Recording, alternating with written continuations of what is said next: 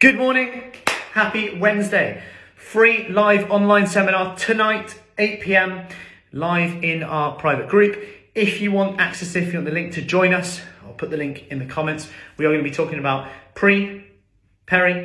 menopause, postmenopause, what the research shows about nutrition, what the research shows about exercise in each of these stages. I'm going to be breaking down things from potential supplements, myths, and everything that you might think of, from PCOS, questions around that, questions around iron, questions around hot flushes, symptoms around that, PMS, what the research shows. And obviously, perhaps thankfully, I'll never experience it, which almost some would say would actually put me in a position where I was like, well, what do you know? But actually from some side of it actually creates a very unbiased take on it. I have no personal experience other than working with other people and listening to them. And there are stories that people have told me, which I'll share, which have worked for some people in some aspects.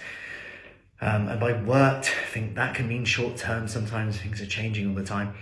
But also, me just share the research with you, and always it's got to be the informed decision that you make, and hopefully that helps you, hopefully that helps someone you know. And if you want to share that. Hope to see you there, 8 p.m. tonight, like I said, completely free, and I hope it helps someone.